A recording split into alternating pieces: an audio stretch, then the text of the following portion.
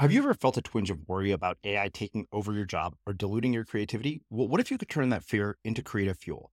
We've just published an amazing new ebook called The Four Keys to Success in an AI World, and this is more than just a guide. It's a deep exploration into the human skills that AI can't touch, the skills that are essential for standing out and thriving, no matter how much technology evolves. We're talking about real differentiators here, like creativity, emotional intelligence, critical thinking, and much more. Inside, you'll find actionable insights and strategies to develop these skills, whether you're a creative person, a business person, or just simply someone who loves personal development. This isn't a story about tech taking over. It's a story of human creativity thriving alongside AI. Picture this, AI as your creative co-pilot, not just as a tool, but a collaborator that enhances your unique human skills. The Four Keys ebook will show you exactly how to do that and view AI in a new way that empowers you instead of overshadows you. Transform your creative potential today. Head over to unmistakablecreative.com/4keys. Use the number 4, KEYS. That's unmistakablecreative.com/4keys and download your free copy. And so the beginning of the brainstorming process is throwing ideas out and logging them. Getting everybody's ideas. You don't know where the ideas are going to come from. In an organization, this is something I learned from the laboratory. In an organization, it's very important to separate the ideas from the people who hold them. That separation is important because you want to be able to criticize the ideas without having the people feel that they are being criticized. And so there's a sort of objective distance that is optimal, where someone can bring an idea into play, but then allow it to be criticized, or maybe even criticize it themselves. I'm Srini Rao, and this is the Unmistakable Creative Podcast, where you get a window into the stories and insights of the most innovative and creative minds who've started movements, built thriving businesses, written best-selling books, and created insanely interesting art. For more, check out our 500-episode archive at unmistakablecreative.com.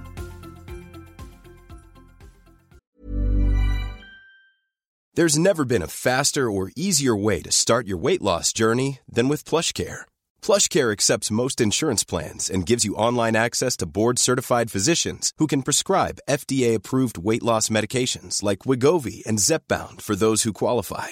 Take charge of your health and speak with a board-certified physician about a weight loss plan that's right for you. Get started today at plushcare.com/weight loss. That's plushcare.com/weight loss. plushcare.com/weight loss. Many of us have those stubborn pounds that seem impossible to lose, no matter how good we eat or how hard we work out. My solution is PlushCare. PlushCare is a leading telehealth provider with doctors who are there for you day and night to partner with you in your weight loss journey. They can prescribe FDA-approved weight loss medications like Wegovy and Zepbound for those who qualify.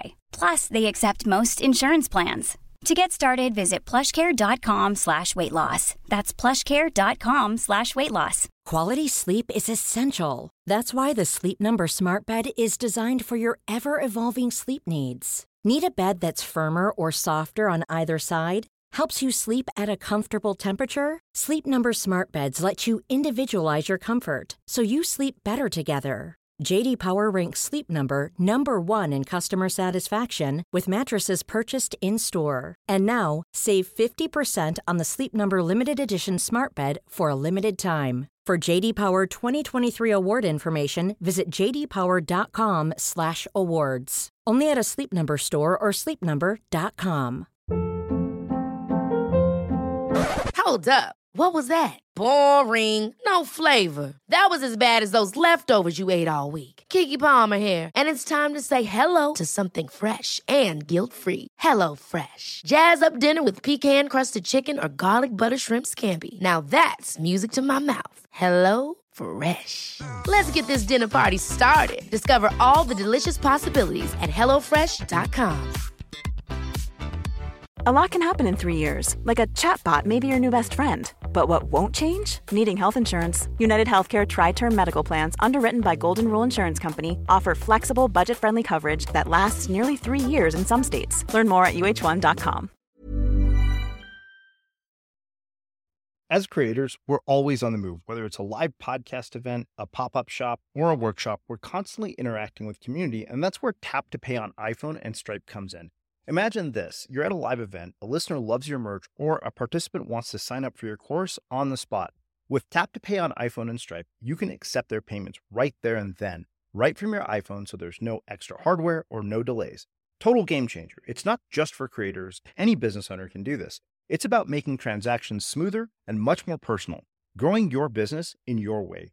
We've been using Stripe for our products and courses for a long time, and now with Tap to Pay on iPhone, you can take your business to the next level too. So visit stripe.com/tapiphone to learn more. Remember, folks, with Tap to Pay on iPhone and Stripe, your business is always at your fingertips. Adam, welcome to the Unmistakable Creative. Thanks so much for taking the time to join us. Thank you for having me. Yeah, so I actually came across you by way of my publisher who sent me your book, The Right Kind of Crazy. And with a title like that, I couldn't resist. And not only that, when they told me what you actually do for a living, I thought, yeah, we have to talk to this guy. He's probably got a lot of really interesting and amazing stories. So rather than give it away for our listeners, can you tell us a bit about yourself, your story, your journey, your background, and how it has led to The Right Kind of Crazy? Sure.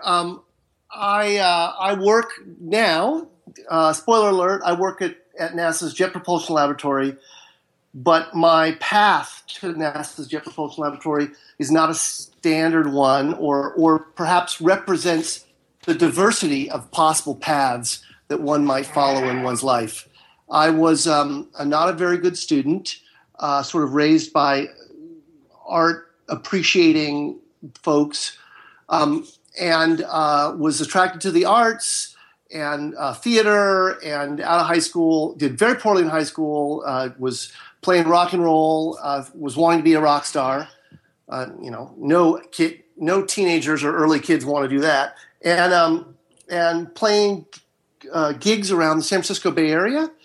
And one night, as I went home from playing a show, I noticed the stars were in a different place in the night sky than they had been when I went out. This was amazingly the first time I'd really paid attention to the stars. And it ended up being the constellation of Orion, but I didn't know it at the time. And it was on the other side of the bay when I was coming home. I had clearly dropped the whole Earth spinning on its axis thing that you learn in school from my consciousness, and I was curious. I was curious about why the stars were moving, and I was at a point in my life where I was willing to follow that curiosity and see where it would take me. First, it took me down to the local community college, College of Marin, and I tried to sign up for an astronomy course to teach me why the stars were moving. And it had with it a prerequisite of a physics course, but a conceptual physics course, without math. So I signed up for that physics class, and boom, kind of the rest is history. It blew my mind. The idea that the world was governed by a set of laws that were relatively simple and elegant and beautiful, and that you could understand them, and that you could use them to predict the way that the physical universe would work, just turned me on, and I wanted to learn. And so I started with refreshing or replacing my deficient high school education and went up through eventually a PhD in engineering physics. And I work at JPL, and I land spacecraft on other planets.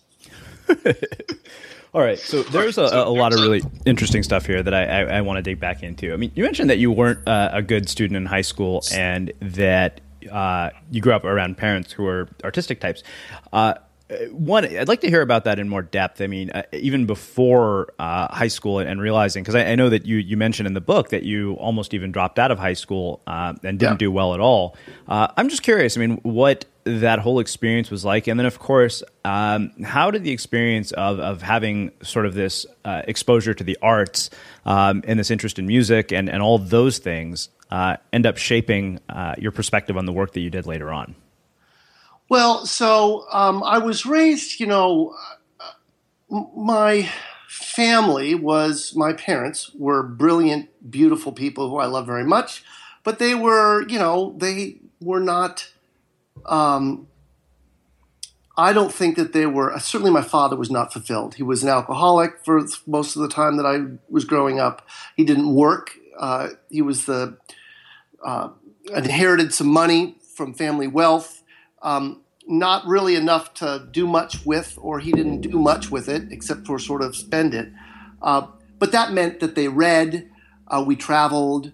My mother, who was sort of the antithesis of my dad, she was sort of a self-made woman. She had lied about her age at 17 to join the U.S. Army and learn to fly aircraft to shuttle bombers around during World War II.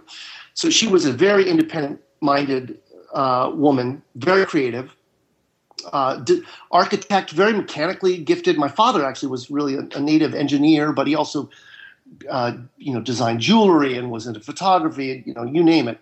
But so we traveled. We would see all the museums wherever we went. But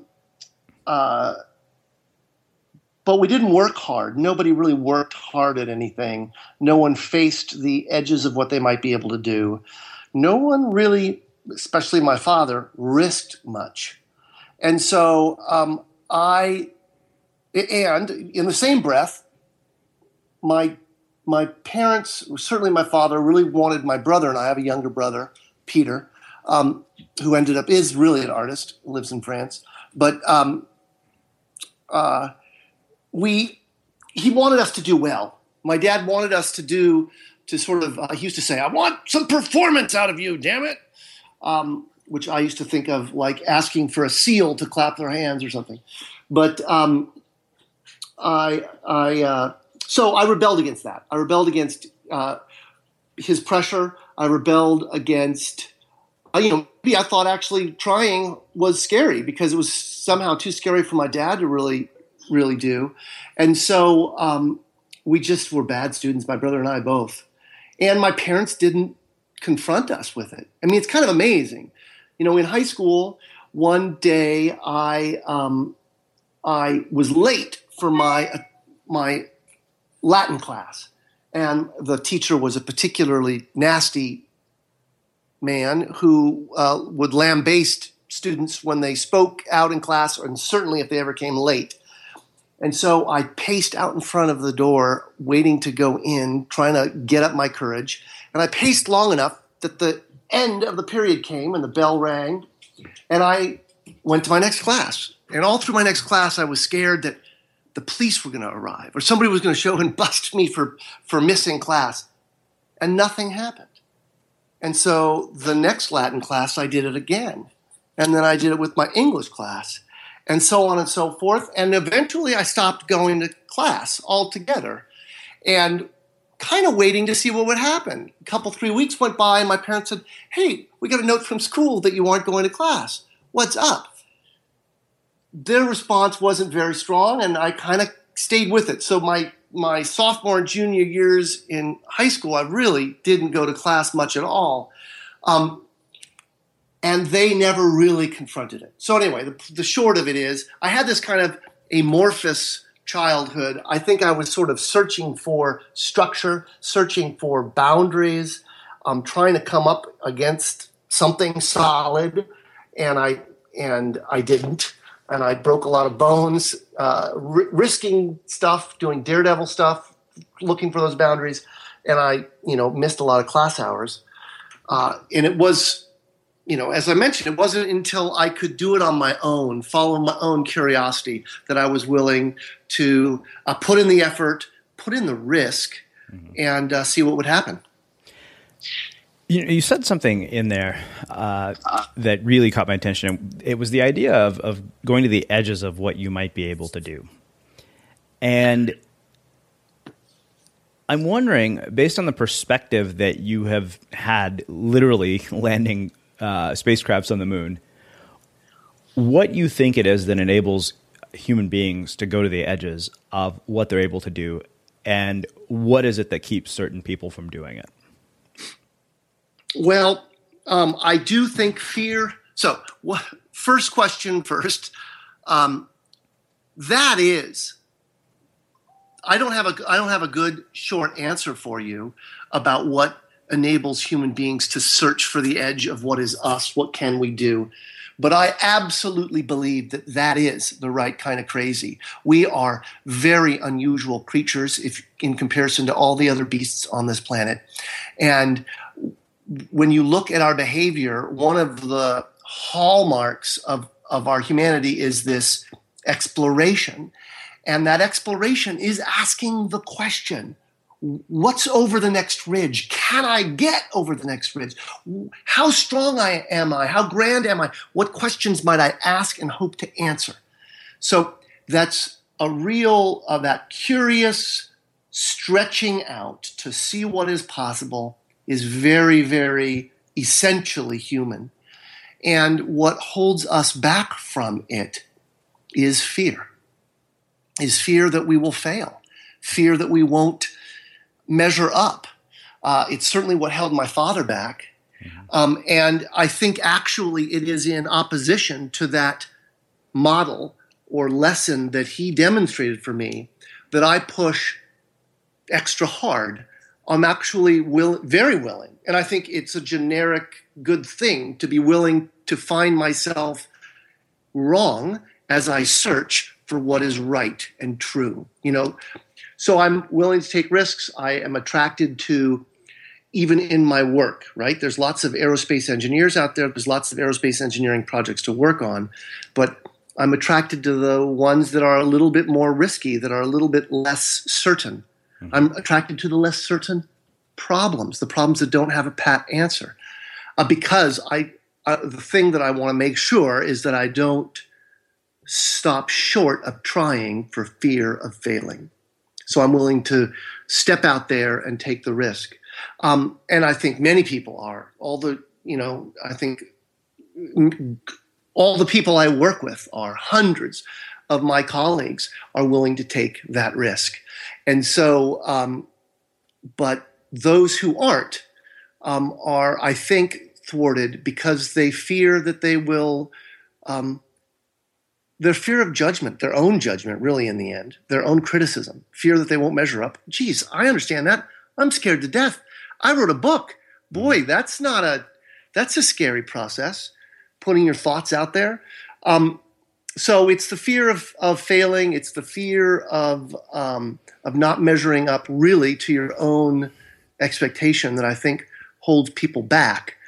But in general, as a species, it doesn't hold us back. And that's why I'm Skyping with you over the interweb. I mean, my dogs can't Skype. The squirrels don't Skype. Mm-hmm. TCIP did not, TCIP exists because of our crazy, stretching out, curious brains. And so I'm just being a human.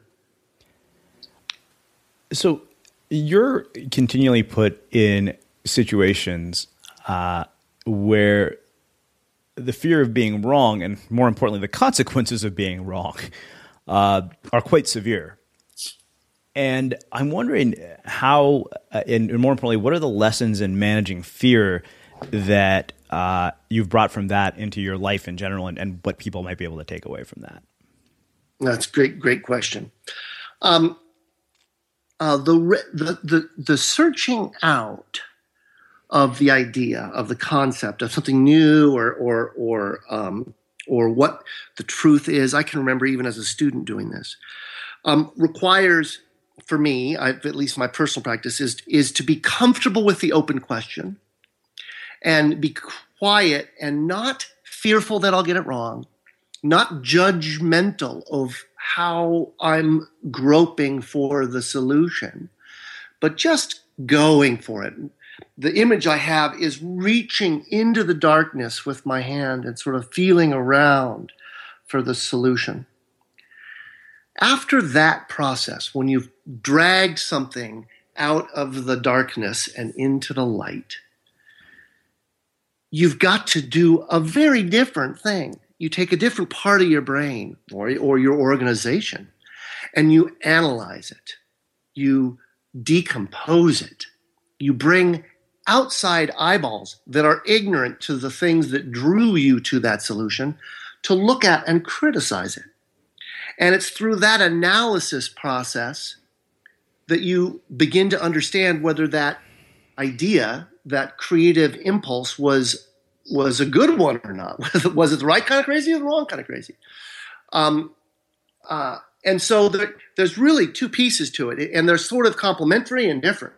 One is the opening of the question and the looking for the solution in that openness, and that's a non-judgment part. That's a no rules, no judgment, and only once the idea is out, either written down on paper or sketched on a whiteboard or drawn out through conversation with somebody else, then this analysis part comes. And what we do at the lab, at the Jet Propulsion Laboratory where I work, is we use external review, which is not uncommon in aerospace and engineering firms, but we bring outside eyeballs in to look at our work, people who aren't experts. Maybe they're experts in a field that's adjacent or even similar, but they're certainly not experts in the design that we're putting forward. And so to that extent, they bring kind of a beginner's mind to it, and they can criticize and see the inventions that we're working on in sort of a stark light, and maybe perceive something differently than we did, the ones who sort of dreamed it up. So I want to talk briefly about that moment of curiosity when you looked up into the stars. And I wonder why so many people neglect or don't do anything in moments like that, or even just miss moments like that in their lives. And the other question that is a byproduct of that, of course, is, going from a high school dropout to a Caltech PhD working at the Jet Propulsion Laboratory, landing aircrafts on other planets or spacecrafts on other planets, that's a pretty drastic shift in identity. And I'm wondering what happens internally and how that's possible, and how do we enable that kind of change in our own lives? Okay, those are two fantastic questions. Let me take the first one first. So for all of the dysfunction of my upbringing, for all of the classic and obvious dysfunction of my family growing up, and my dad would be drinking to sunrise, to sunset. They absolutely instilled in me a curiosity and an appreciation for what curiosity can do. I think their dysfunction meant I couldn't connect up with it until I was much later in life. And maybe that was even perfect, because maybe in that sense, I was coiled and in anticipation until I had the tools and the horsepower to really push forth and follow my curiosity. I don't know, but I think that what limits people from following their curiosity is, again, that fear of change. We fear of failure, but also fear of just the change that asking a question changes things. The answer changes our understanding of the universe. Frequently in very, very small ways, like if I were to check on my telephone what the temperature outside was, and I were to find it was a little cooler than I thought it was, that might change my opinion of the day, even though I'm looking out on a beautiful, beautiful sunny day. So those kinds of changes aren't very much, but some changes that a question can bring, it can be profound and really watershed. So it is, again, this, I think, fear. I think fear of change, and it's snowballs. It snowballs in both ways.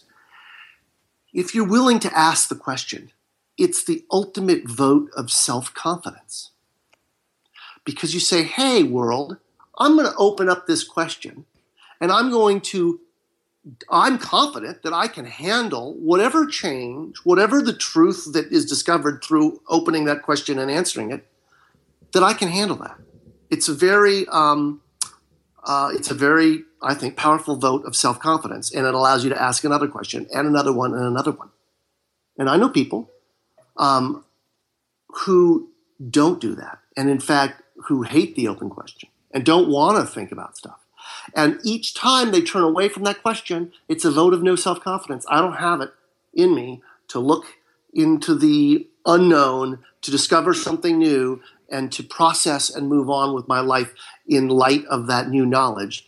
And so it's a constant act of turning away. It's a very sad thing. But so there you go. That's question number one. Slightly rambling. I hope it's acceptable. Mm-hmm. What was your second question?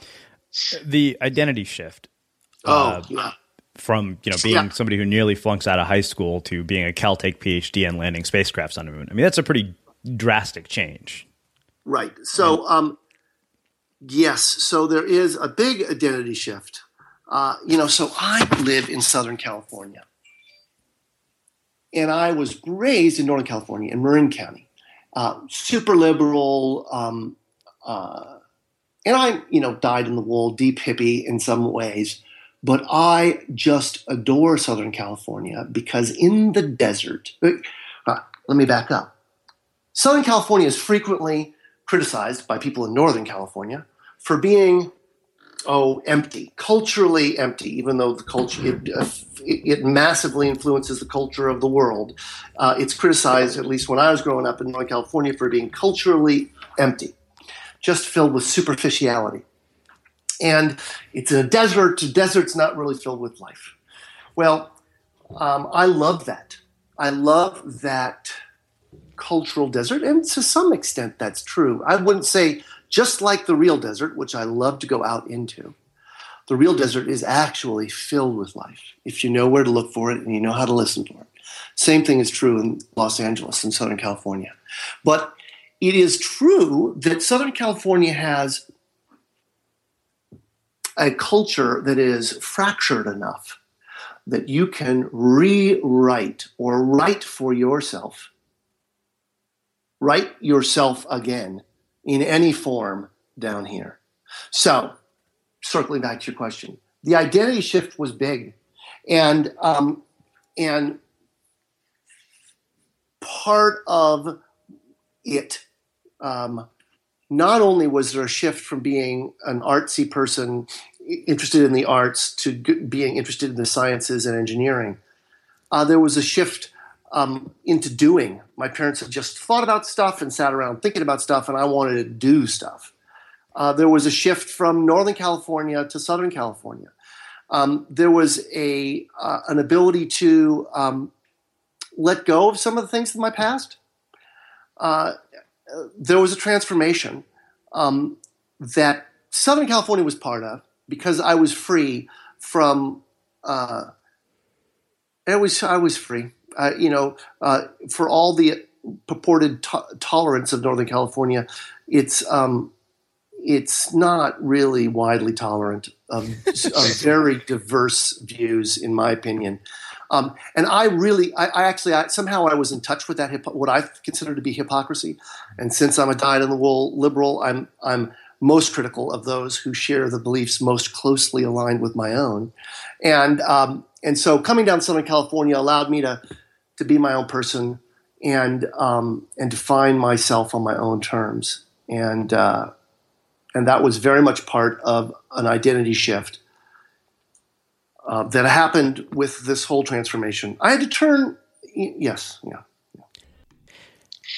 Do you think that everybody is capable of those kinds of identity shifts? I guess it's really, I find myself talking about risk a lot here. I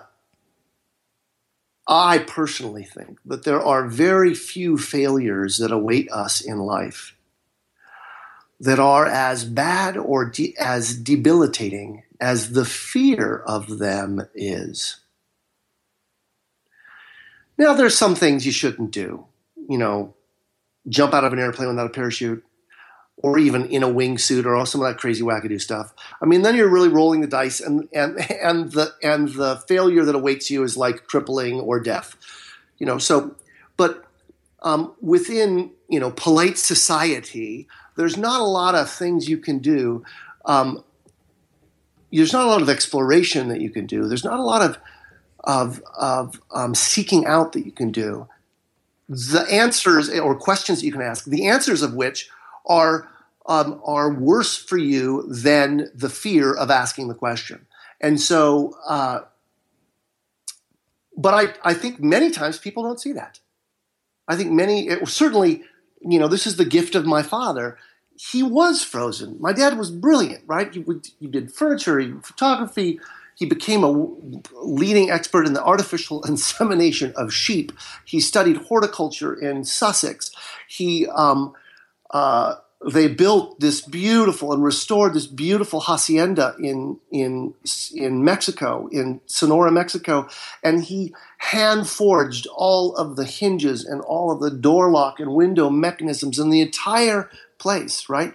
He was an artisan, he was an engineer, but he would never cross the threshold and take that risk of really putting himself, his creativity on the line. And so in a definite move to not want to be my dad, I have chosen repeatedly to do that. And I think that's a great gift from him, that it is that impulse I have to, I love him, he's passed, but I don't bear him any grudges. But I think that his lasting gift for me is the impulse to not be trapped as he was by his fear. There's never been a faster or easier way to start your weight loss journey than with PlushCare. PlushCare accepts most insurance plans and gives you online access to board-certified physicians who can prescribe FDA-approved weight loss medications like Wegovy and Zepbound for those who qualify. Take charge of your health and speak with a board-certified physician about a weight loss plan that's right for you. Get started today at plushcare.com/weightloss. That's plushcare.com/weightloss. plushcare.com/weightloss. Ever catch yourself eating the same flavorless dinner 3 days in a row? Dreaming of something better? Well, HelloFresh is your guilt-free dream come true, baby. It's me, Keke Palmer. Let's wake up those taste buds with hot, juicy pecan-crusted chicken or garlic butter shrimp scampi. Hello Fresh. Stop dreaming of all the delicious possibilities and dig in at HelloFresh.com. Let's get this dinner party started. Many of us have those stubborn pounds that seem impossible to lose, no matter how good we eat or how hard we work out. My solution is PlushCare. PlushCare is a leading telehealth provider with doctors who are there for you day and night to partner with you in your weight loss journey. They can prescribe FDA-approved weight loss medications like Wegovy and Zepbound for those who qualify. Plus, they accept most insurance plans. To get started, visit plushcare.com/weightloss. That's plushcare.com/weightloss. Hey, Dave. Yeah, Randy. Since we founded Bombas, we've always said our socks, underwear, and T-shirts are super soft. Any new ideas? Maybe sublimely soft. Or disgustingly cozy. Wait, what? I got it. Bombas. Absurdly comfortable essentials for yourself and for those facing homelessness. Because one purchased equals one donated. Wow, did we just write an ad? Yes. Bombas. Big comfort for everyone. Go to bombas.com/ACAST and use code ACAST for 20% off your first purchase. Hey, it's Ryan Reynolds, and I'm here with Keith, co-star of my upcoming film, If, only in theaters May 17th. Do you want to tell people the big news? All right, I'll do it. Sign up now and you'll get unlimited for $15 a month and 6 months of Paramount Plus Essential Plan on us. MintMobile.com/switch. Upfront payment of $45 equivalent to $15 per month. Unlimited over 40 gigabytes per month. Face lower speeds. Videos at 480p. Active Mint customers by 531.24 get 6 months of Paramount Plus Essential Plan. Auto renews after 6 months. Offer ends May 31st, 2024. Separate Paramount Plus registration required. Terms and conditions apply if rated PG. As creators, we're always on the move. Whether it's a live podcast event, a pop-up shop, or a workshop, we're constantly interacting with community, and that's where Tap to Pay on iPhone and Stripe comes in. Imagine this. You're at a live event, a listener loves your merch, or a participant wants to sign up for your course on the spot. With Tap to Pay on iPhone and Stripe, you can accept their payments right there and then, right from your iPhone, so there's no extra hardware or no delays. Total game changer. It's not just for creators. Any business owner can do this. It's about making transactions smoother and much more personal, growing your business in your way. We've been using Stripe for our products and courses for a long time, and now with Tap to Pay on iPhone, you can take your business to the next level too. So visit stripe.com/tapiphone to learn more. Remember, folks, with Tap to Pay on iPhone and Stripe, your business is always at your fingertips. Let's do this. Let's shift gears a little bit. Okay. And let's start talking about the process of what goes on to land a spacecraft on the moon, because I think the creative process behind that is probably a lot more complicated than, say, publishing a podcast or putting a book out. And so I want to talk about what that creative process looks like, the framework that this book offers, and how we might start to apply this to our lives, which I realize is a very big question. Great. Well, at the Jet Propulsion Laboratory where I work, we work in teams. In fact, when I look back at it, I think that most of the great works of humanity, not the great ideas, but the great works, are all accomplished in teams. And so the way we work and the way, for instance, the Sky Crane was invented was a group of people sitting in a room brainstorming, looking for a solution to a problem that we didn't know how to solve. When we do that, we take on I'm holding in my hand so you can't see it, my two hands making a lesser than and a greater than symbol. The lesser than symbol or the lesser than symbol looking like a crescendo symbol in music means this opening process. And so the beginning of the brainstorming process is throwing ideas out and logging them. Getting everybody's ideas. You don't know where the ideas are going to come from. In an organization, this is something I learned from the laboratory. In an organization, it's very important to separate the ideas from the people who hold them. That separation is important because you want to be able to criticize the ideas without having the people feel that they are being criticized. And so there's a sort of objective distance that is optimal, where someone can bring an idea into play, but then allow it to be criticized, or maybe even criticize it themselves. One tool I've used at points in the past is to ask team members to bring ideas into play, but make the three central arguments for the concept and the three central arguments against the concept that they are bringing to the team. This in an effort to establish that objective distance between the idea that you've thought of and yourself, and see it sort of in more three-dimensional, in more three dimensions, or multidimensionally, and so see it with its warts and its wrinkles. So the first part is idea generation. And after you've done some time with that, sometimes that will be an hour, sometimes that can be days. But when you feel that sort of you've vented all of the creative juices, at least for the time being, then you go into bringing in the analytical portion of your minds, the other half of the brain, and you go in towards this judgment, beating the ideas against each other, this sort of intellectual competition between ideas, and search for the fittest of the ideas. And sometimes hybrids emerge in this process, and sometimes it's cyclical. Sometimes you unearth through that analysis process another domain, another region to be mined for new ideas, and you pause and you go mine new ideas in this idea generation phase in that new regime, in that new basin of attractions it would be. And then bring back the analytical portions of the process.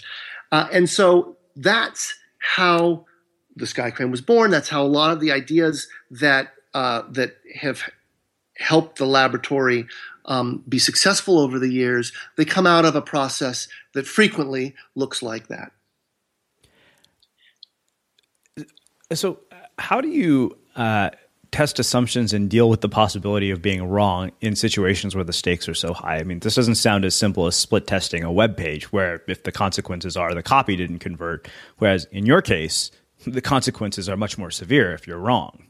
Right. It can be billions of taxpayers' dollars on the line. So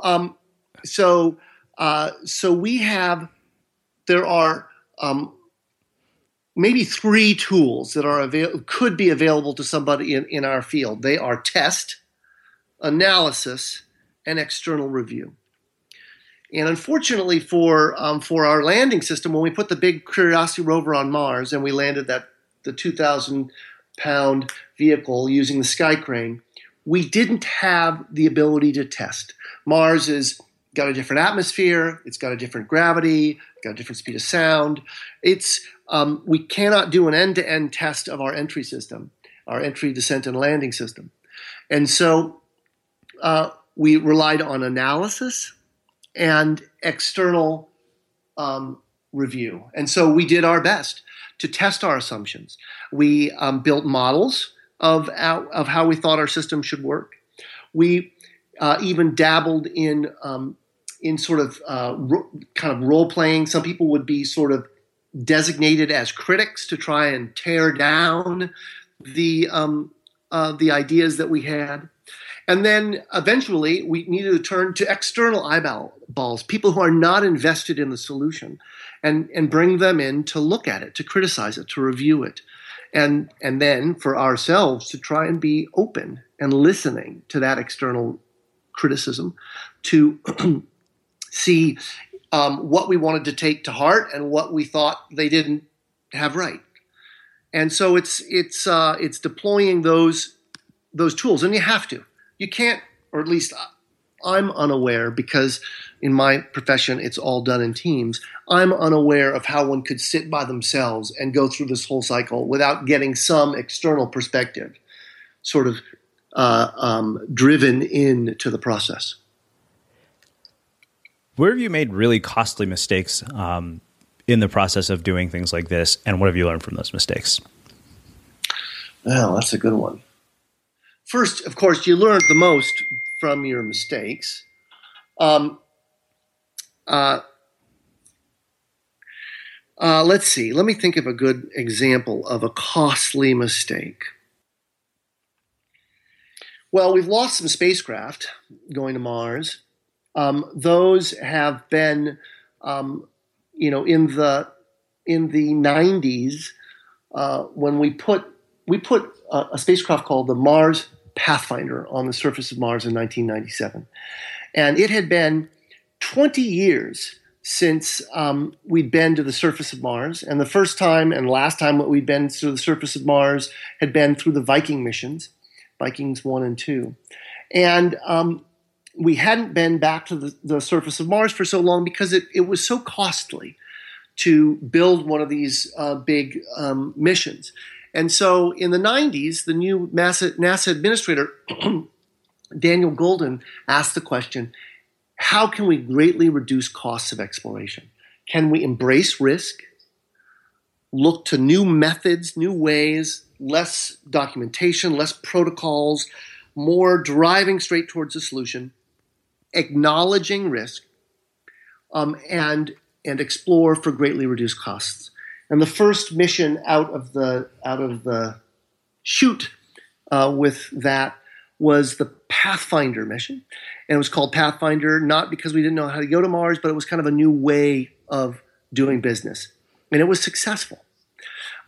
We did that mission for about $350 million, which was about 1/10 the cost of the Viking missions.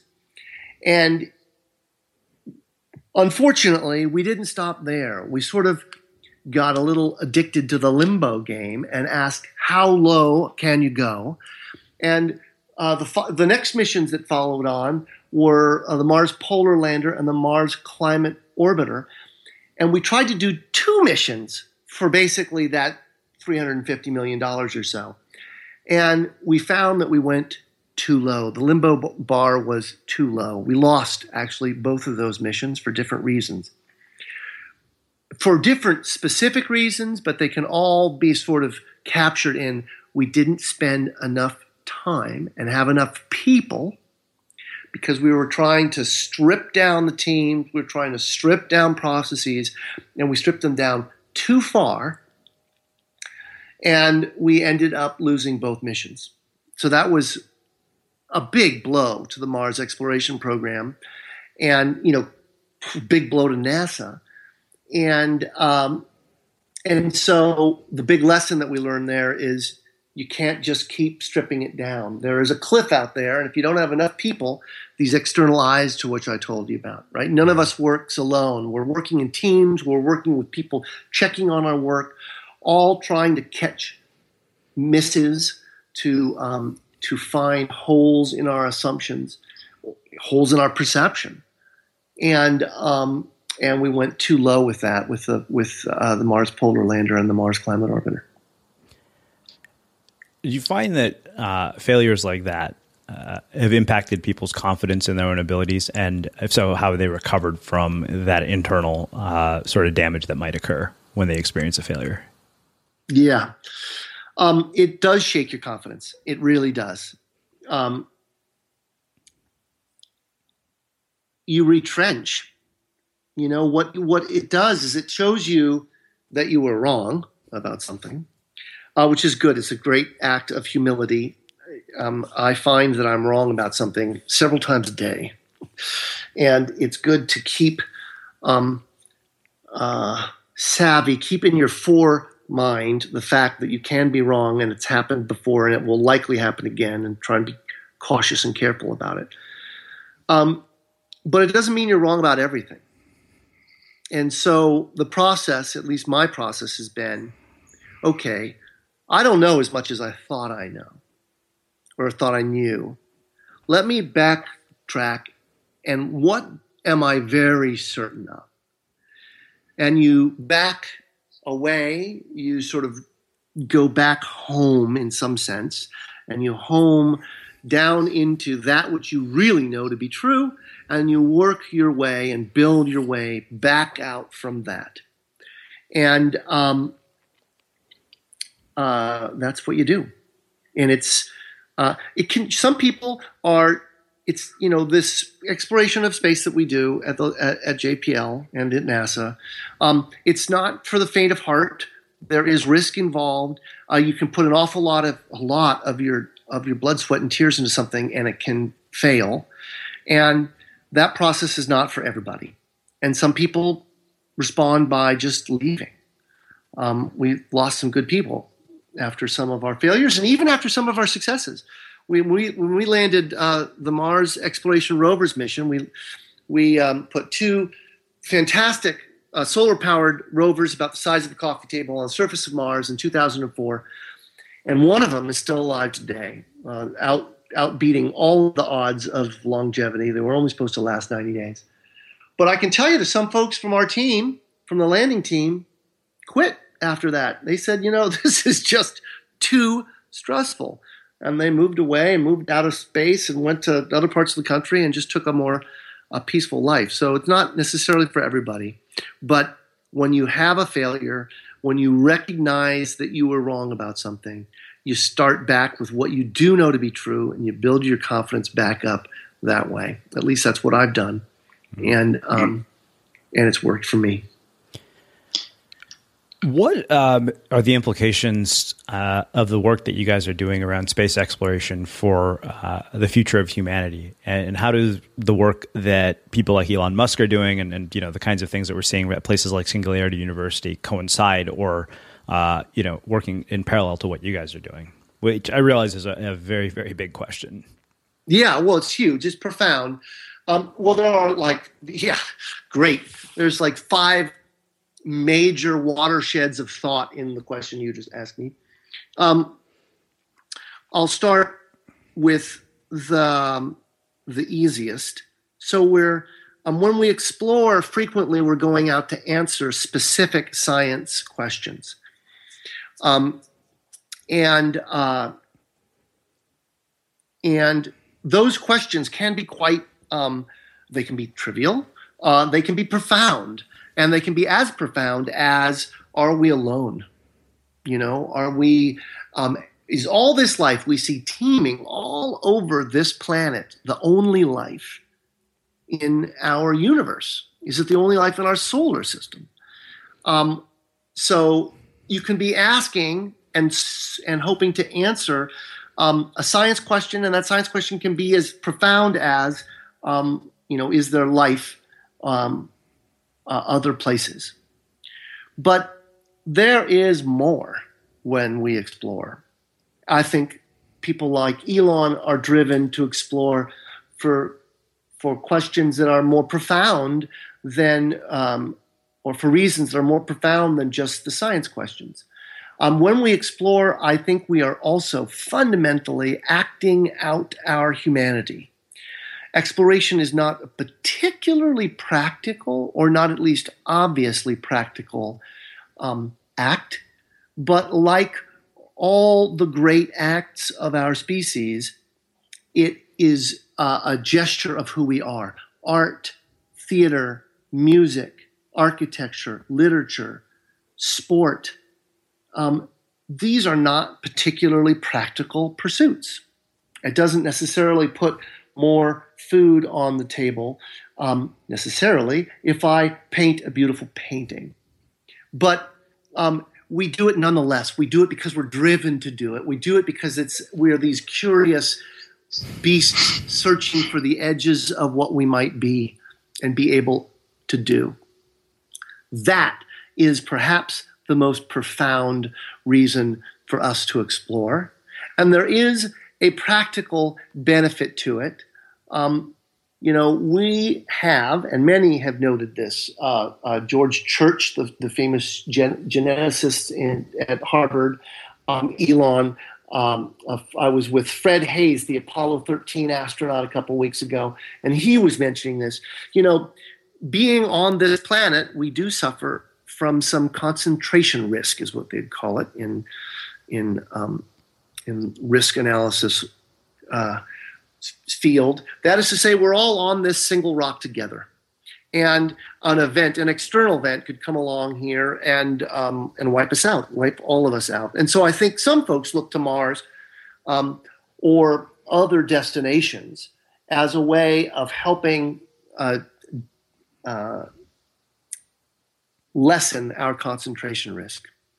And that may be true. It certainly is true. I don't know. I think some of the greatest risks that we face on this planet are not external risks, like an asteroid plumbing into us, although that risk is non-zero. There's no doubt about that, and we should be watching for that and prepared to act. But I think the greatest risks that we face here on Earth come from ourselves and our own behavior.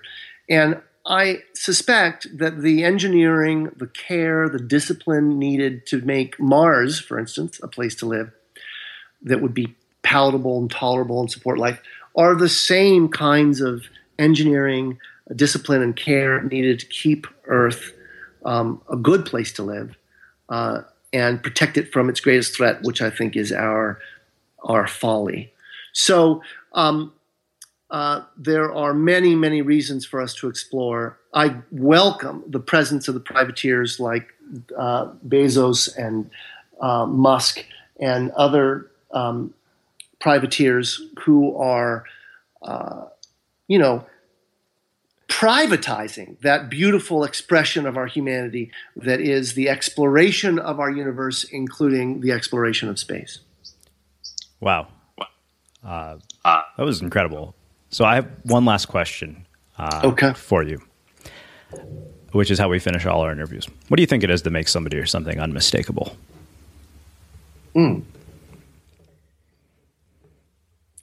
Access to its essence. I think when the essential is a very important thing to me, finding the essential, calling out the essential. And when we see the essential, that is unmistakable. That is how we know what we are looking at. And sometimes that is clouded in noise and clutter. And so getting through to that is itself essential. So I think what makes something unmistakable is the accessibility of its essence. Awesome. Well, this has been really, really cool. And I really appreciate you taking the time to join us and share your insights and your story with us, because this has given us a really, really different perspective on creativity and making things. And I've really, really enjoyed talking to you. Well, thank you very, very much for having me. I had a good time. Awesome. And for everybody listening, we will wrap the show with that. Thank you for listening to this episode of the Unmistakable Creative Podcast. While you were listening, were there any moments you found fascinating, inspiring, instructive, maybe even heartwarming? Can you think of anyone, a friend or a family member who would appreciate this moment? If so, take a second and share today's episode with that one person, because good ideas and messages are meant to be shared. Ever catch yourself eating the same flavorless dinner 3 days in a row? Dreaming of something better? Well, HelloFresh is your guilt-free dream come true, baby. It's me, Keke Palmer. Let's wake up those taste buds with hot, juicy pecan-crusted chicken or garlic butter shrimp scampi. Hello Fresh. Stop dreaming of all the delicious possibilities and dig in at HelloFresh.com. Let's get this dinner party started. When you need mealtime inspiration, it's worth shopping Kroger, where you'll find over 30,000 mouth-watering choices that excite your inner foodie. And no matter what tasty choice you make, you'll enjoy our everyday low prices, plus extra ways to save, like digital coupons worth over $600 each week. You can also save up to $1 off per gallon at the pump with fuel points. More savings and more inspiring flavors make shopping Kroger worth it every time. Kroger, fresh for everyone. Fuel restrictions apply. Have you ever felt a twinge of worry about AI taking over your job or diluting your creativity? Well, what if you could turn that fear into creative fuel? We've just published an amazing new ebook called The 4 Keys to Success in an AI World, and this is more than just a guide. It's a deep exploration into the human skills that AI can't touch, the skills that are essential for standing out and thriving, no matter how much technology evolved. We're talking about real differentiators here, like creativity, emotional intelligence, critical thinking, and much more. Inside, you'll find actionable insights and strategies to develop these skills, whether you're a creative person, a business person, or just simply someone who loves personal development. This isn't a story about tech taking over. It's a story of human creativity thriving alongside AI. Picture this, AI as your creative co-pilot, not just as a tool, but a collaborator that enhances your unique human skills. The 4 Keys ebook will show you exactly how to do that and view AI in a new way that empowers you instead of overshadows you. Transform your creative potential today. Head over to unmistakablecreative.com/4keys. Use the number 4, KEYS. That's unmistakablecreative.com/4keys and download your free copy.